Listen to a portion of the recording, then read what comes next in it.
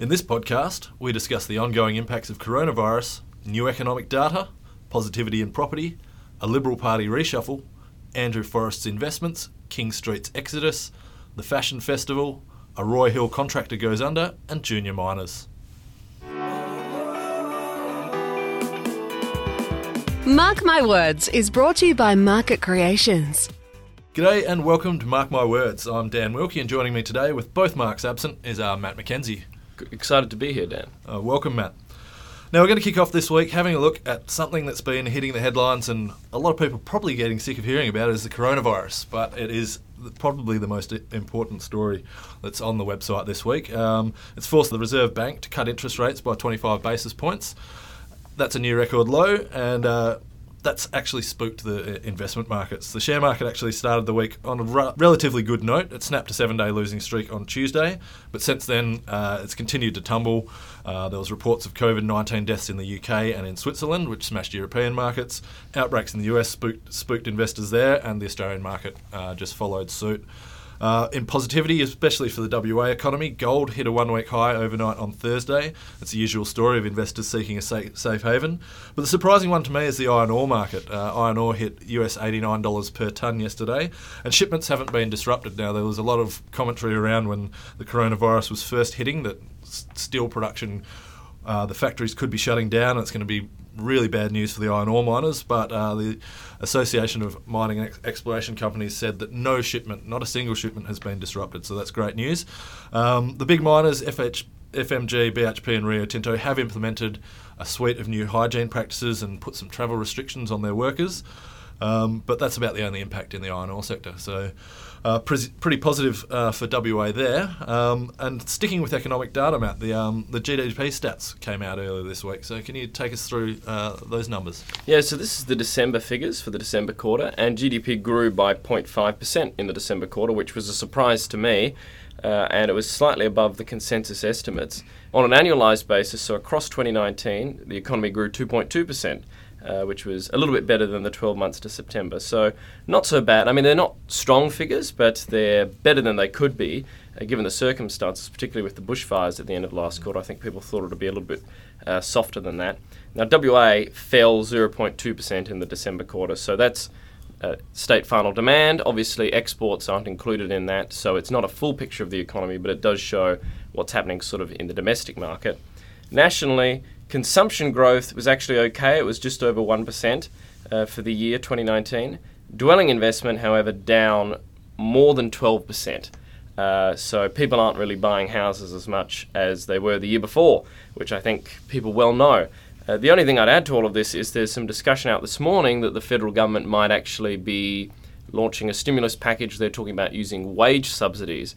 It's something they've done with New Start, people off New Start, and particularly older workers. They'll give businesses money to try and encourage them to hire people. It's done a lot, I think, in Scandinavia. So it'll be interesting to see if they take that approach down. No, it'll be interesting to see, I guess, the fallout of that, and if that stimulus actually helps rebound from, I guess, the COVID-19 crisis that's emerging.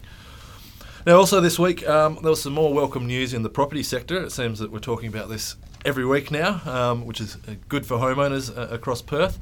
Now, 3 of the last 4 months, Perth's median house price has risen, according to CoreLogic, albeit it is a gradual pace. In February, 0.3%. And the 1 month of the last 4 months that it didn't, it was actually flat. So that's pretty welcome news for a market that's coming from a pretty low base. It's the most positive median price data since 2014. But that low base is very low. Perth values do remain 21% below their peak. Sales activity is starting to rise. They're up 5% in February. And we also reported last week some tightness in the rental market. The vacancy rates hit 2.2%. Push has come to shove there with competition ramping up for residential tenancies. And REWA reported that the median rent has risen for the first time since 2017. So some continued positivity in the housing sector. So that's, has to be good news for homeowners. Now, Matt, going back to politics, there was a bit of a reshuffle in the Liberal Party in the lead up to next year's election. Can you take us through what Lisa Harvey's new team looks like? Yeah, so she's made a few changes to her front bench. They're not massive changes, but there's some interesting ones. So Steve Thomas has picked up finance from Dean Nalder. Now, I recall he actually used to hold a very senior economic portfolio Some years ago, he actually was in Parliament in the 2000s. I think he might have been Shadow Treasurer, so he's got a fair bit of experience there. Tony Kristovich has picked up housing. He was previously sort of special Shadow Minister for Homelessness. And I will say this, I bumped into this guy a few times in the past few months, and he talks about homelessness a lot. He's very interested in the topic, so it kind of makes sense that he's in doing housing. Dean Nowder, who's the Shadow Treasurer, used to have the Shadow Finance portfolio as well, but that's been shifted to Steve Thomas. So I'm not sure, maybe they're trying to expand the economic team there, or maybe try to balance out the decision-making a bit. Sean Lestrange lost housing, but he's picked up emergency services, racing and gaming, and defence issues. Those are 3 small portfolios, but basically all ones where stuff's happening. I mean, emergency services with all the bushfire talk that we saw over summer, racing and gaming with the TAB sale, defence issues is something that's grown in prominence in the past few years in WA. Mike Nahan, the former leader, lost the planning portfolio because he'll be leaving Parliament. That's gone to Chorn Simmer, a young up-and-comer. John McGrath's also leaving Parliament, so that he's lost racing and gaming. Nick Garan picked up the commerce portfolio, famous for his social stances, so we'll see what his views are when it comes to economic and business matters. And 2 other people to note, Jim Chowan and Michael Mission have both been relegated to lower spots in their upper house tickets, but they've kept their shadow portfolios, so they'll be busy for the next year, even if not necessarily afterwards, Stan. That's a very cynical look at the election coming up next year, but it'll be interesting to see what happens. Election's hard to predict these days, and Labor possibly on shaky ground with no Ben Wyatt. Just shifting focus now, Andrew Forrest, the state's richest man, has made some pretty significant investments this week, Matt. What's going on there? So he's bought 240 million shares in Fortescue Metals Group, his pet company, his baby company, the one that he founded and created and made a massive, the third force, a giant in iron ore. I think that tells you that he obviously thinks the share market's probably undervaluing what it should be worth. So he's picked up some shares, scooped up 22 million shares. His total shares in Fortescue now worth 11 billion, or 11.2 billion, so it's a lot of money. To put it like this, in February he got paid out a dividend of about 828 million in FMG, so a little bit of loose change there for him to spend. Handy. He could stimulate the economy himself. He also invested in WindLab with a company called Federation Asset Management, sort of in a partnership. They've done a $68 million takeover deal of this company that had lots of IP for wind turbine technology. It was ASX listed. I think WindLab have built about a gigawatt of, at least it says on their website, they've completed a gigawatt of wind projects. So that's a fairly significant demonstration, I think, of the potential for renewable energy and how investors are starting to take this up. Would there be a possibility of those rolling out to power the FMG mines by any chance? Well, that is possible. You'd have to have probably a bit of storage to go with it, but battery power in particular is coming down in price, and obviously pump storage is pretty competitive. So if you had an old mine site, you filled it up with water, you could do pumped hydro and use that to back up your power. Interesting. I think when Andrew Forrest makes investments, a lot of people take notice. So people are probably going to be knocking down the door of WindLab over the next few weeks. Are you trying to grow your business? Does managing your brand, website, and digital marketing needs sound overwhelming? Market Creations is a full-service marketing agency with over 20 years' experience. Market Creations can help make a difference. Now, one of the stories that hit headlines on Business News this week was the continuing exodus of King Street luxury retail tenancies. The latest was Tiffany & Co. They opened up a new store at Rain Square on Thursday. Now, owner of the Rain Square precinct, Charter Hall, they've been really successful in luring luxury brands from King Street after they spent $90 million on the retail component at Rain Square. Tiffany's opening follows Louis Vuitton and Kalis Jewellery, shifting last year, and Watches of Switzerland, which is Perth's only official Rolex retailer. They're also on the move, so they'll be opening up later this year at Rain Square. Obviously, as a result of that, King Street's reputation as a luxury shopping precinct has taken quite a bit of a hit, but there's several high-end brands remain there. Gucci and Prada come to mind, but it'll be really interesting to see how King Street landlords fill the vacant tenancies in coming months. And I was actually surprised when I was having a look through the building applications data at the City of Perth and saw that the Tiffany fit-out cost $5.4 million. Wow. So these high-end stores, I mean, you've got to be you got to have a bit in your pocket to go in there and buy things. But my word, $5.4 million for a shop. That's an amazing number. Now, sticking with high fashion, Matt, you've got some news about the Fashion Festival. Yeah, so I've been following this pretty closely in the past few weeks, months even, and the Perth Fashion Festival entity has gone into liquidation. And this is, as is sometimes the case with liquidations and insolvencies and administrations and all the rest of it, there's quite a lot of story behind this as to exactly how all this happened. So listeners will know that the Fashion Festival went into administration last year. They'll know that the Fashion Council ran a smaller version of the festival just to sort of keep it alive. But there's a lot of complexity behind this. So the Perth Fashion Festival entity, which was owned by Mariella Harvey Hanrahan and Tony Sage, who's a bit of a famous iron ore entrepreneur, owned the Perth Glory as well. That business ran the festival more or less in the past few years. They've been involved for 20 years. They had 124 creditors owed $1.1 million. About half of that, I think, was actually to directors. Basically, they were going to have a deed of company arrangement to save the company. Tony Sage was going to put in $200,000. Now, all I know is that Tony was also going to sell the Perth Glory. It didn't happen. A few days later, the docker was withdrawn.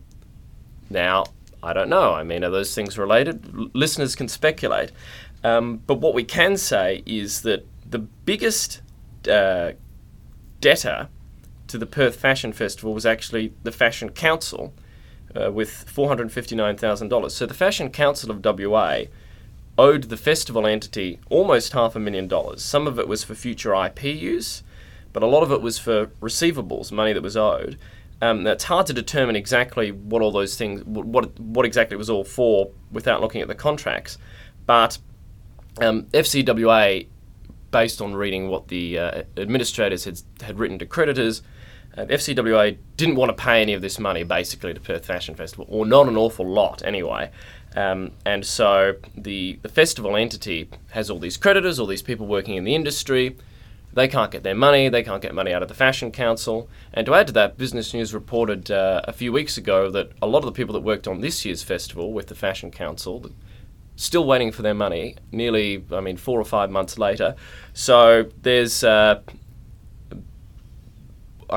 a lot of investigations still to do into this topic. I'm interested, I'm exploring it, but a lot of people, ultimately subcontractors and contractors, who are wearing pain. Sounds like a lot of aggrieved parties there, and there's going to be a bit to run on this story. Now, sticking with companies encountering difficulties, a contractor on Gina Reinhardt's Roy Hill iron ore operation has gone under, Matt.